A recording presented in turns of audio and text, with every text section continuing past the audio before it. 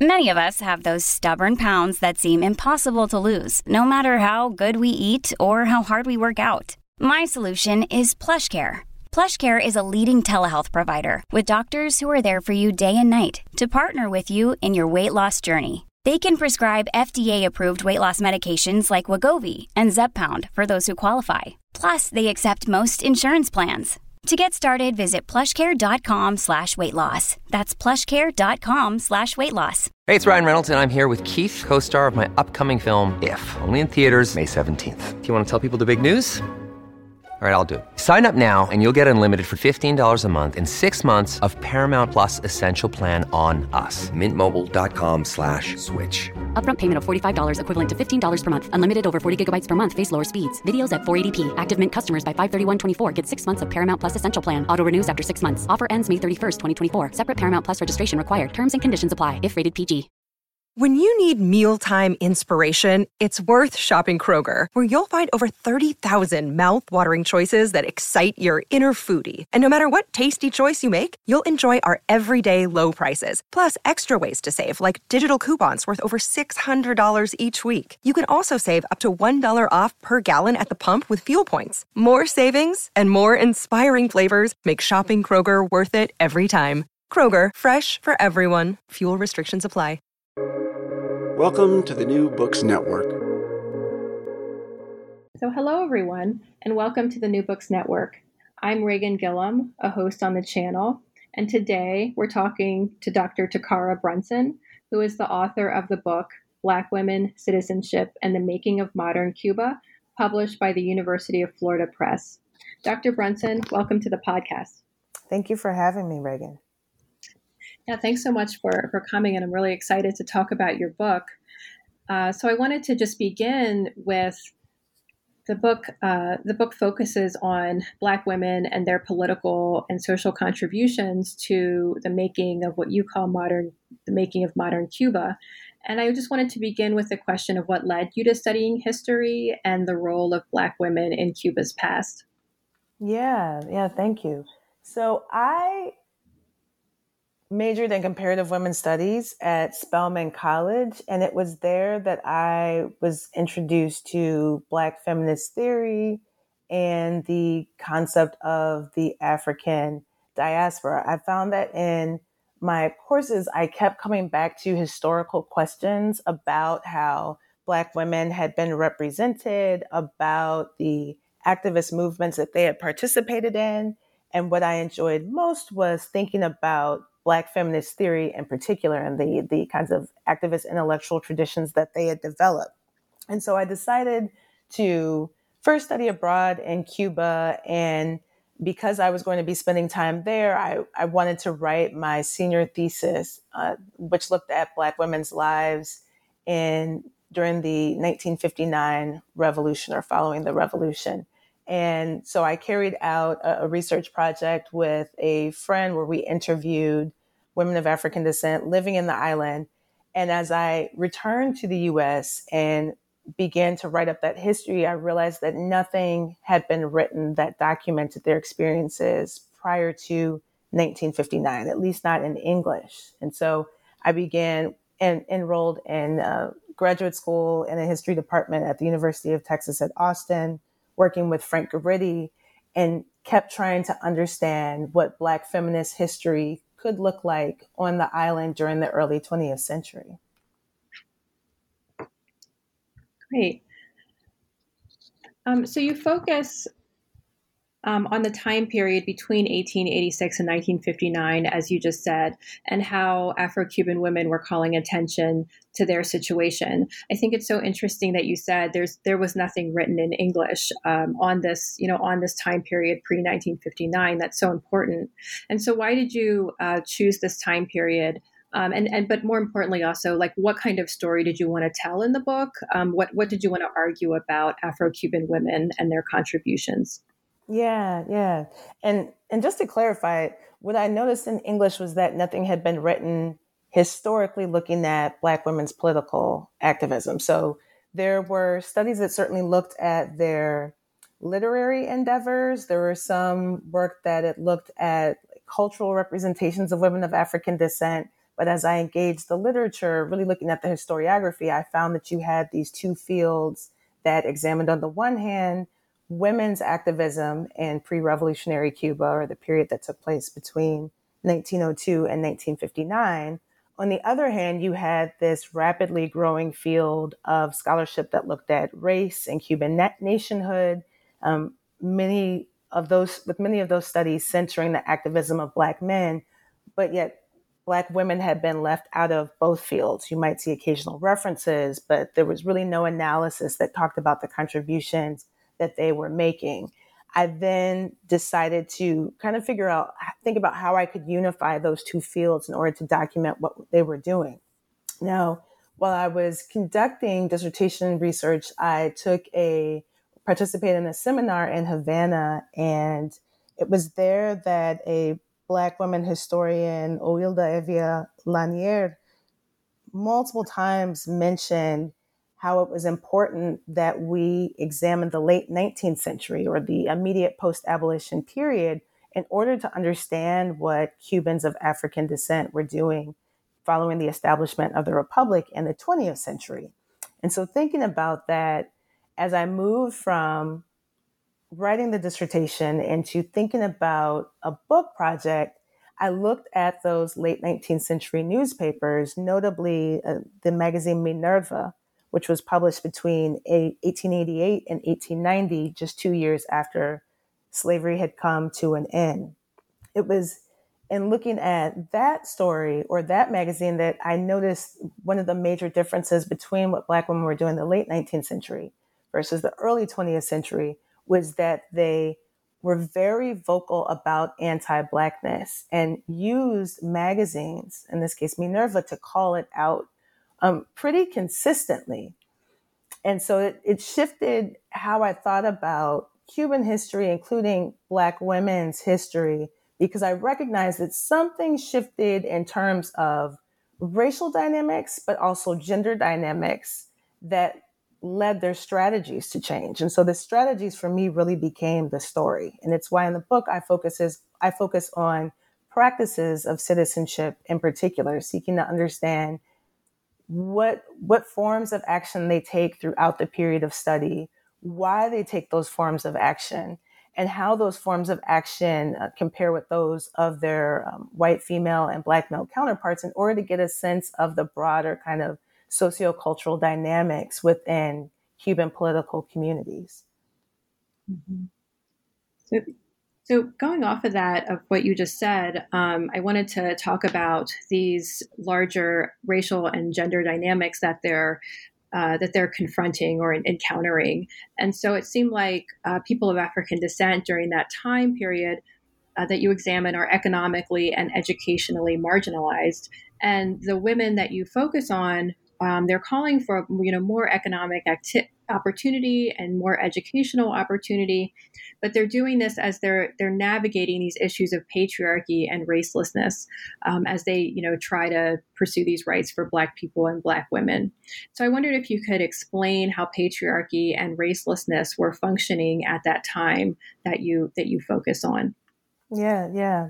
So for those unfamiliar with Cuban history, during the 19th century, the 30-year independence movement is shaped by this mission in which the political leaders assert their intention to create an independent nation in which all men will be racial equals, right? Really, this transracial fraternity becomes foundational to how Cubans will understand themselves in the 20th century. As a result, Black men as well as women, but especially Black men, play a critical role through the military in helping to achieve independence. Yet, as scholars have demonstrated, once Cuba establishes itself as a republic in 1902, Cubans of African descent, including Black male veterans, face racism in employment and education. They are disrespected publicly, oftentimes mocked by white elites. And one of the ways that they respond to that is to appeal to these dominant ideas of masculinity. Indeed, as scholars like Bonnie Lucero have demonstrated, masculinity becomes this racially coded language in which political elites who are white can proclaim that everybody is equal. The Constitution has granted men of all races equal rights, including suffrage. And so any issues that Black people continue to confront is really due to their own failures. At the same time, they use this gendered rhetoric to insist that Black men and women are lacking because they haven't been able to fulfill these dominant expectations of what is proper Cuban femininity and masculinity. And that really shapes the context in which Black men and especially Black Cuban women seek to navigate public life, right? Oftentimes they will encounter a backlash when they choose to call out racism because it's seen as divisive, as undermining the national project. And yet by appealing to ideas of what a proper Cuban woman is supposed to be, whether it be through dress, whether it be through seeking an education, taking on certain jobs, they are able to push back against these ideas of Black racial inferiority. And so in that sense, patriarchy and racelessness are absolutely intertwined, with patriarchy giving Black women a path towards demonstrating their merits for social integration and the right to have opportunities that are equal to those of their white female counterparts. And so, as you said earlier, you wanted to focus on the different strategies that Black women deployed in their calling for racial rights. And so you focus on these strategies that they use to also protest their conditions. And one of the strategies you focus on is comportment, which enabled them to navigate patriarchy and racelessness, as you just explained. So how did women display their comportment, and how was this a strategy for Black advancement? Yes. So when I was researching the project, one of the things I found is that there were all these fragments in the Black press in which you certainly had articles where women were writing essays, poetry, but more frequently, there were these social columns in which editors would just document the activities that they had engaged in. And also frequently, there were images of Black women all over the press. And especially during the early 1900s and 1910s, male editors of Black magazines featured women as the covered images, right? And photographic portraiture in particular. And seeking to make sense of like how I could piece these different fragments together, I started thinking about comportment. So not just the fact that editors took these images and published them, or that the women would have approved and submitted their images to be published throughout the magazines and especially on the covers, but also reading those photographs, thinking about the work of figures like Sean Michelle Smith, Deborah Willis, Tina Camp, in order to understand like the process of creating an image. So the fact that they chose to sit for a photograph that they likely would have wanted created to document a particular moment in their lives, to circulate among family members and friends, to read those photographs, to think about them fashioning themselves in a particular light as, again, respectable women through the clothing that they chose, what the clothing might have suggested about either how they carried out their daily lives or what they aspired to, in the case that they may have rented that clothing,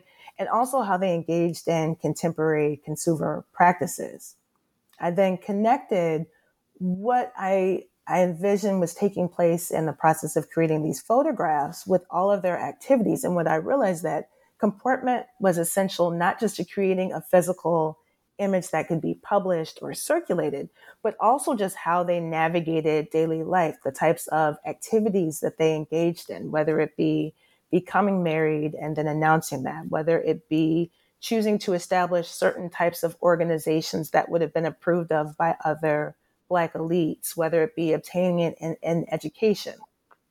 Also in that way, we see how Black women contributed to Black socio-political activism in ways that had been traditionally overlooked or perhaps referenced, but not really theorized.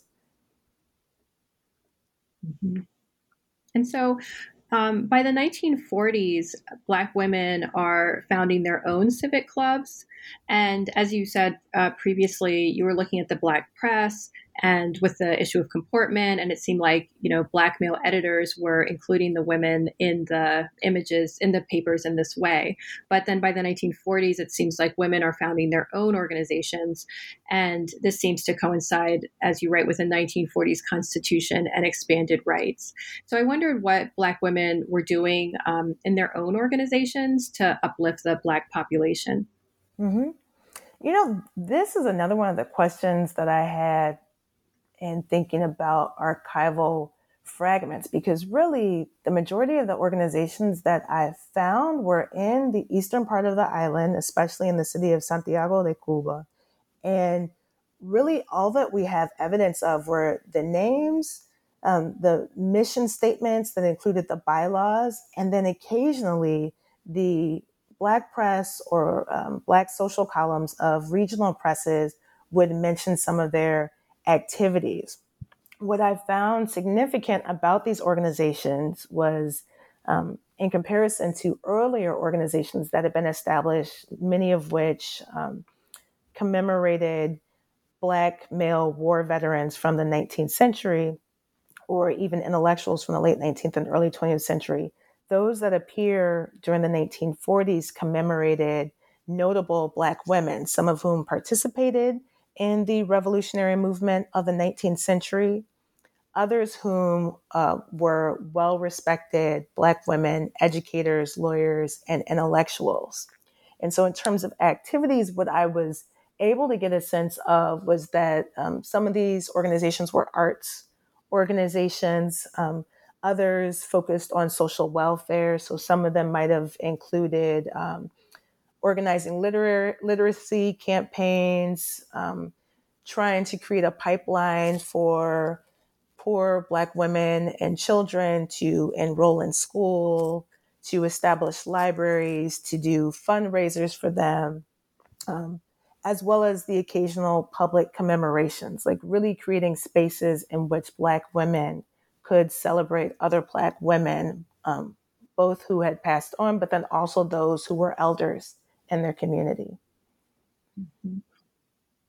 And so by the end of the book, you focus on Black women in the Communist Party.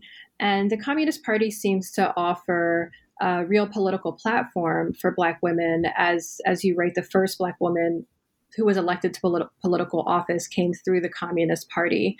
And it seems like they're gaining political traction through these maybe more formalized within the political spectrum positions. And so I wondered, what are they advocating for in the Communist Party, and how are they faring in the Communist Party? Is it a space for them to be able to push forward their causes, or like what's going on with that with them in the Communist Party? Yes. The Communist Party becomes recognized during the late 1930s and especially during the early 1940s as a party that is committed to advancing the interest of laboring Black Cubans, especially poor Black Cubans. This is in part because of the labor leaders who they center in developing their campaigns, as well as the issues that they promote.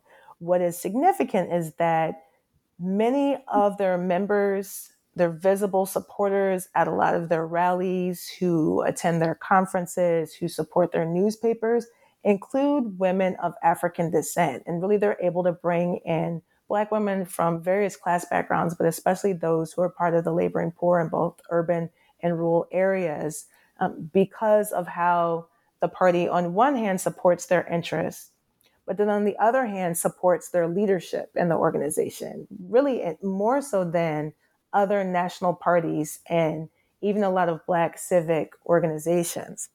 So you have figures like Esperanza Sanchez, who hails from the eastern part of the island. She becomes active in the communist and women's movement during the 1930s, and she helped to write the 1940 Constitution, right? She's elected to that Constitutional Assembly, and she proposes some of the articles that make it into the Constitution. Following the ratification of that Constitution, she's actually elected to Congress. And as I describe in the book, she really is representative of a much broader community of women who enter into the party at all levels as leaders and supporters. So you have women selling magazines, communist magazines in their local neighborhoods. You have women running for office in their various cities and municipalities. And then you have the occasional figure like Sanchez, who is elected to national office. What these women are able to accomplish is really amazing. So they are, of course, focused on labor issues. Most of these women support a broad idea of Cuban womanhood, in which they, of course, acknowledge the heterogeneity of women as a constituency, consistently highlighting that they are unifying women who are both Black and white, who are from urban and rural communities, who work in factories as domestics, as professionals, who are also housewives. But then they use the party to achieve labor legislation. They push the government to create a clause that will reinforce the anti-discrimination article of the 1940 Constitution in order to help hold people accountable for discriminating against women in the workforce. You have women across the island who mobilize each other in voting for the Communist Party.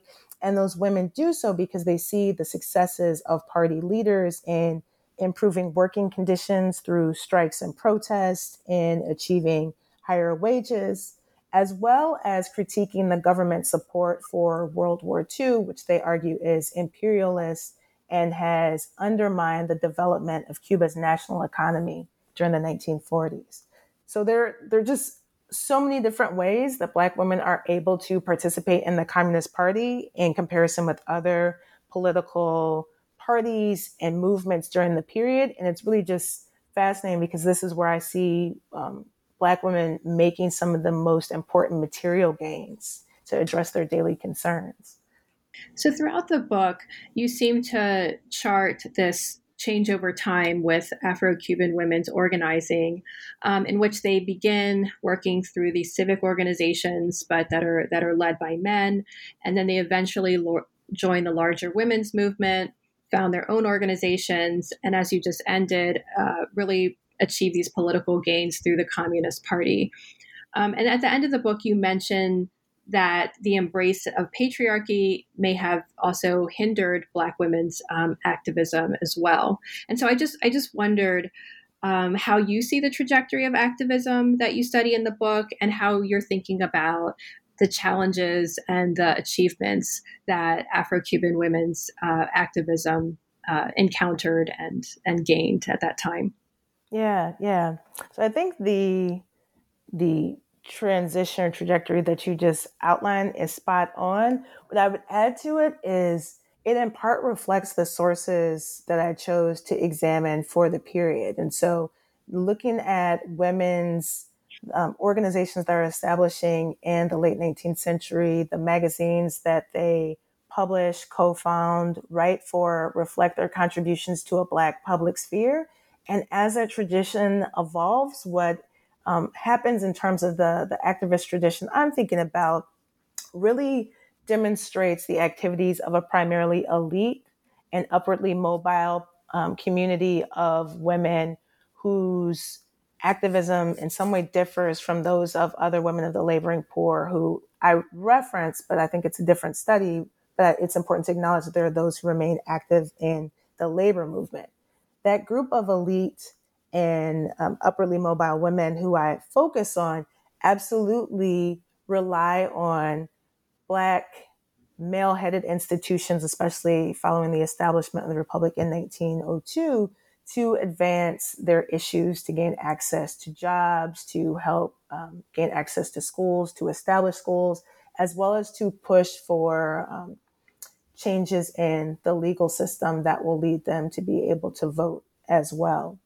the next major shift that takes place begins by the late 1920s, in which that same group of Black women increasingly engages the national women's movement, and in doing so, begins to collaborate with middle class and elite white feminist leaders entering into their organizations, establishing organizations together that reflect a variety of political perspectives and goals, as well as helping to organize national women's congresses.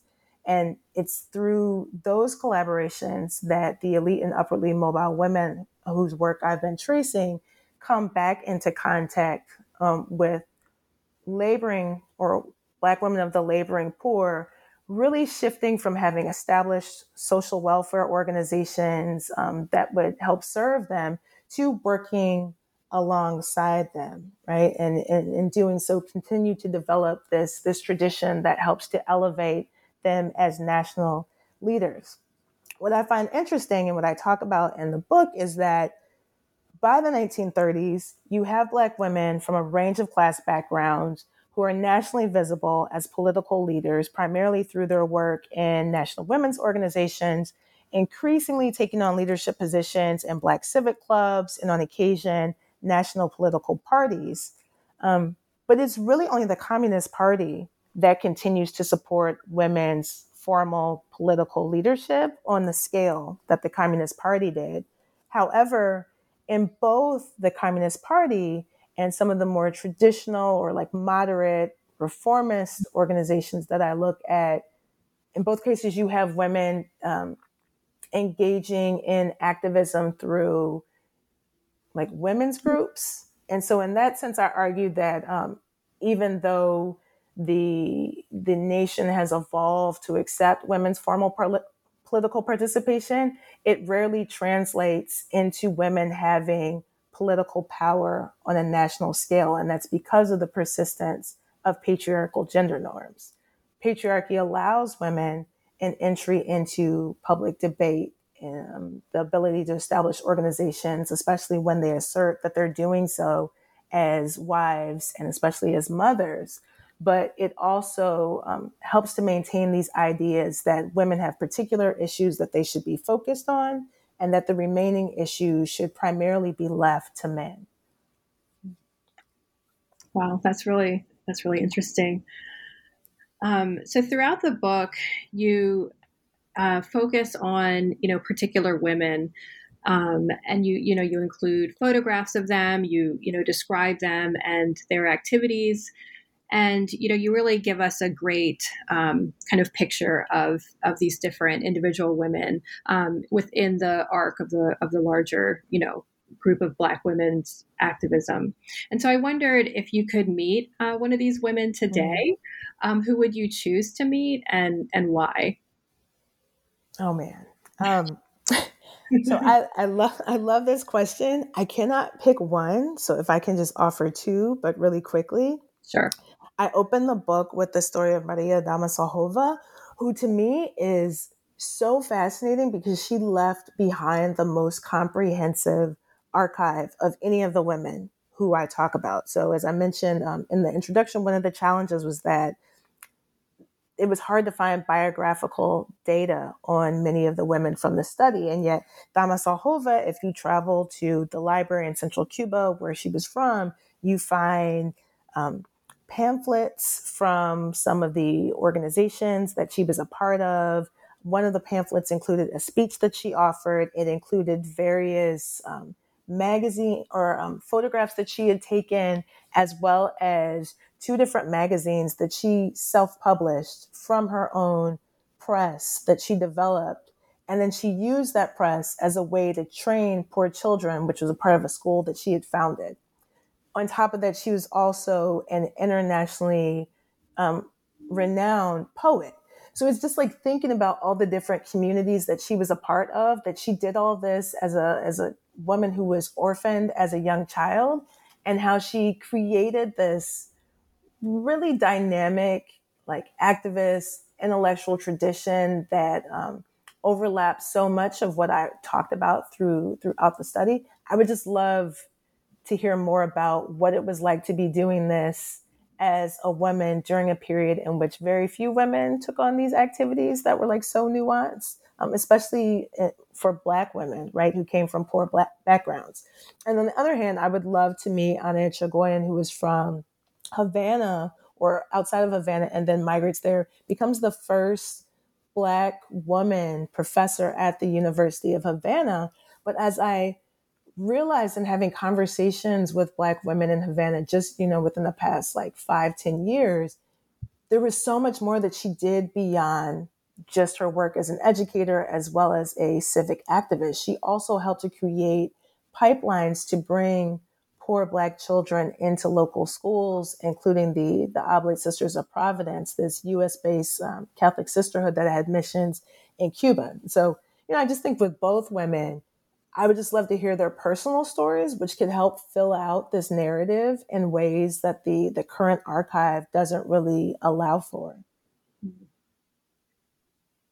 So in talking with you, you've been kind of sharing with us these archival finds that you use to put together the stories that you tell in the book. And I wondered, and you, in the book, you list the different archives that you visited. They were in both Cuba and the United States.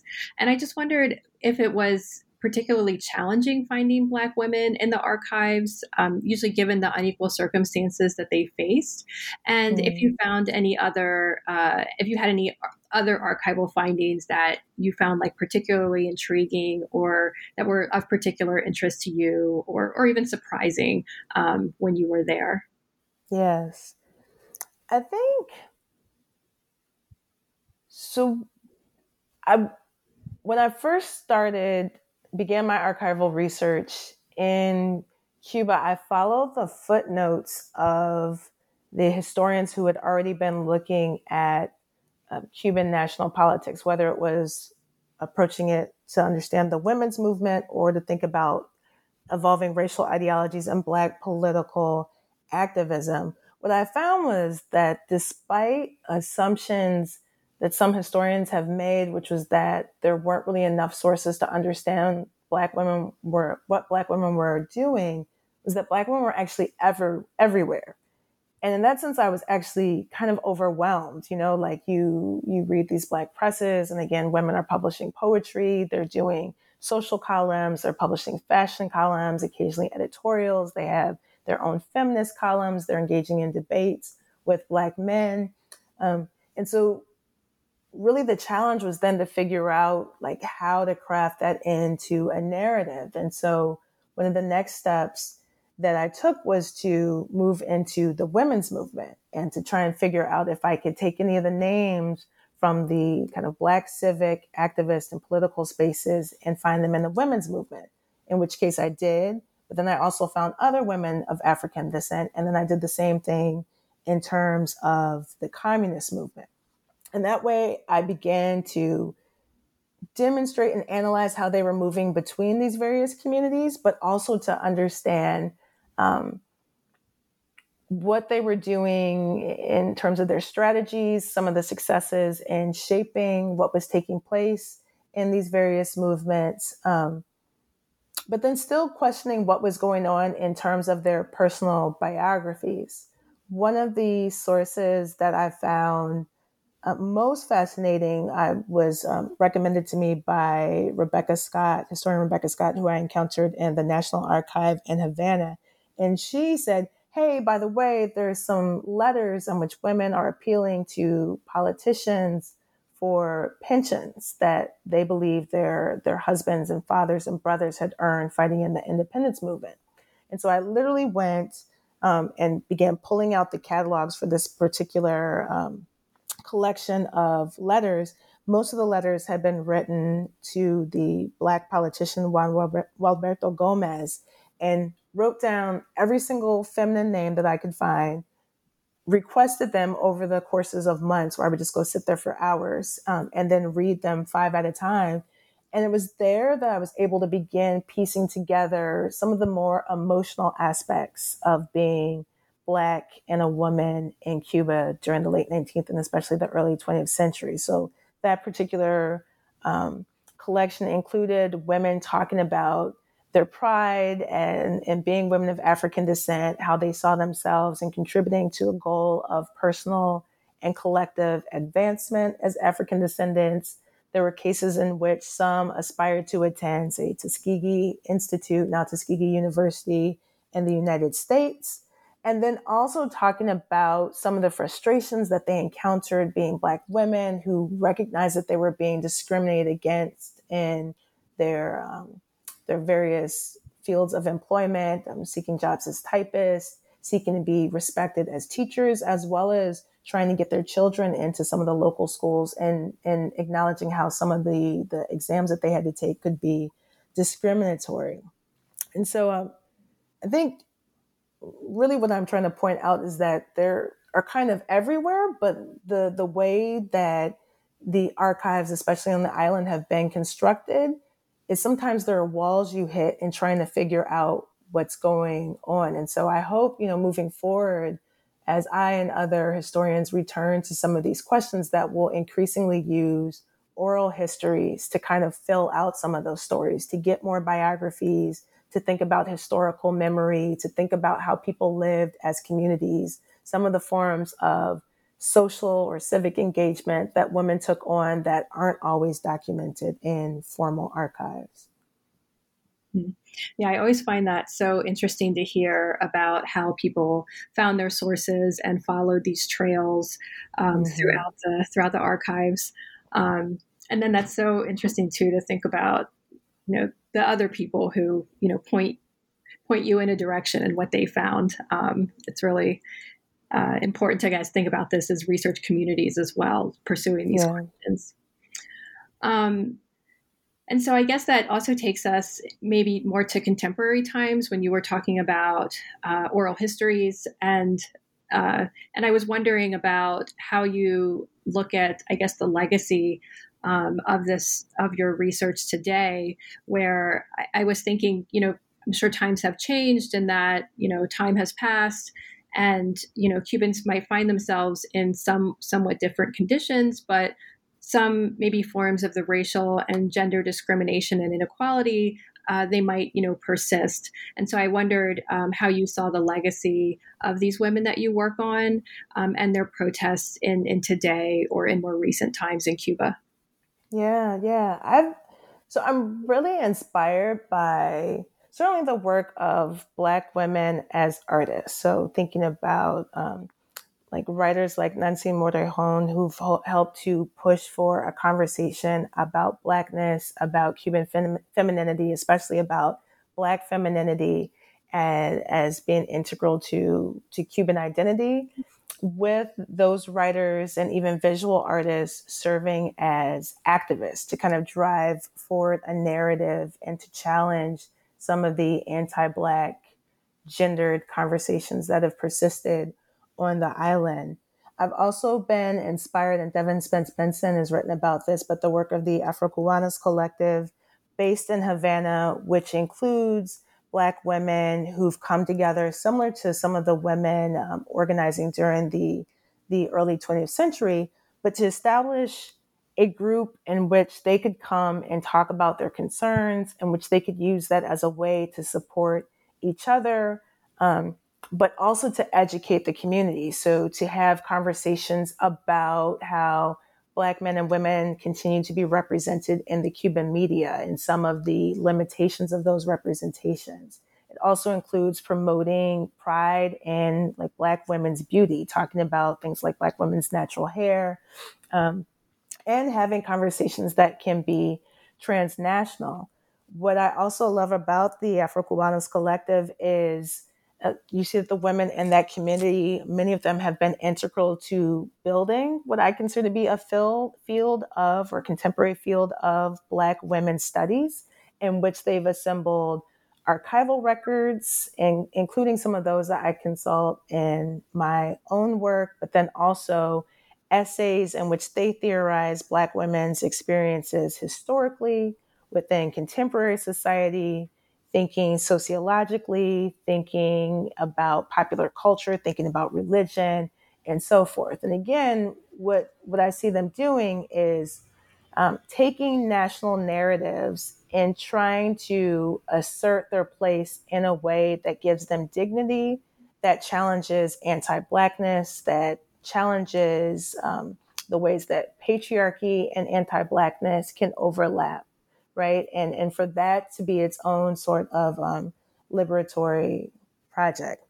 And then I also add just in thinking about documenting Black women's history is beyond the work of Black women engaging in traditional histories includes that of filmmaker Gloria Rolando, who's just, her body of work is just amazing in thinking about Black identity diasporically. But some of her more contemporary projects have looked at Black women's experiences during the early 20th century, as well as she's currently working, one of her current projects looks at the Oblate sisters in Cuba and the work that they did. And so, it's just, there are all sorts of movements on the island that I think reflect Black women's desires to document their histories in ways similar to the women that I study in my book. But it also shows how those efforts are, unto themselves, forms of activism that are really important for shifting national public understandings of Black women's place in society, in Cuban society. Mm-hmm. So you've written this compelling book, and which I really enjoyed reading as well. And I found the women in the book and the stories about them just to be so rich and demonstrative of what you said. These attempts to shift these narratives about Black women in Cuba. And so I wanted to end with if you have any what you're working on now, or if you have any projects that you're thinking about in the future that are on the horizon now. Yeah. So I'm kind of all over the place in the sense that there are all these like unresolved questions related to Black women's experiences historically in Cuba, from their experiences in particular neighborhoods, thinking about how the lives of poor Black women compared to those of like the primarily professional, upwardly mobile women who I talk about in the book. I'm interested in like mapping Black women's experiences and so forth. But then I've also really been thinking more so about photography and the ways that we can use photography to understand Black identity in Cuba as well as throughout Latin America. So right now I've begun working on a new project that looks at 4 different photographic archives that feature images created by Cubans of African descent. One includes a Black intellectual who published a series of what I describe as political albums at the turn of the 20th century. And he's one of the first Black figures who I saw to really use photographic portraiture to help demonstrate or to help buttress his political mission of writing. So using image alongside text. And this is a visual strategy that he replicates in a newspaper that he publishes following the establishment of the Republic. Then I'm also looking at the photographs from the Oblate Sisters of Providence archive that's outside of Baltimore, thinking about that alongside the images of Black poetry performer Eusebia Cosme from the 1930s and into the 1940s, as well as some women who migrate from the island to Cuba, first to New York City, and then they settle in Chicago. What I love about their photographs is that when you think not just about what's going on in the photograph, but also how I was even able to access their images, I realized that the theme that ran throughout or that connected them all was they reflect this movement between the United States and Cuba, in which some of the actual images that they're producing in the U.S. Some of the images they're producing as a result of encounters that they've had with Black Americans. So the Oblate Sisters of Providence really being a transnational project that is led especially by Black American women, but that, again, was founded by a Cuban woman, but that includes Black women coming from all over the diaspora. And in the case of the two sisters, I encountered them through the Black press. So they're in like the Chicago Defender, they're in New York, Amsterdam, they're appearing, like hanging out with other students from Howard. So there's a whole other story to be told there by relying on photographs and using those images that tell a story that I wouldn't have been able to tell just using traditional kind of like textual sources.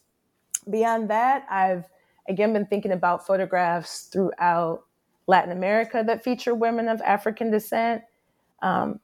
There's so many images I think we're familiar with that show African descendants, including women, as subjects. Oftentimes, those that were taken by foreigners who came in and tried to kind of like survey the land during periods of transition that were engaging in more like ethnographic work. Really what I'm interested in doing is kind of flipping that and asking what kind of pictures Black women chose to sit for themselves, why, how they were using photography as a visual medium, and then what other kinds of stories we could tell, possibly as it relates to citizenship, but also thinking beyond the state. So the types of communities that they're engaging in, the ways they choose to fashion their identities, and the circulation of those images. So those are the two major projects I'm thinking of, which continue to build on some of the questions that I ask in the book. That sounds really great. And I love this focus on Black visual culture. And so I will definitely also be on the lookout for what you're going to produce in the future. So I've been speaking with Dr. Takkara Brunson, the author of Black Women, Citizenship, and the Making of Modern Cuba, published by the University of Florida Press. Thank you so much for writing this book, and thanks for sharing it with us on the podcast. Thank you again.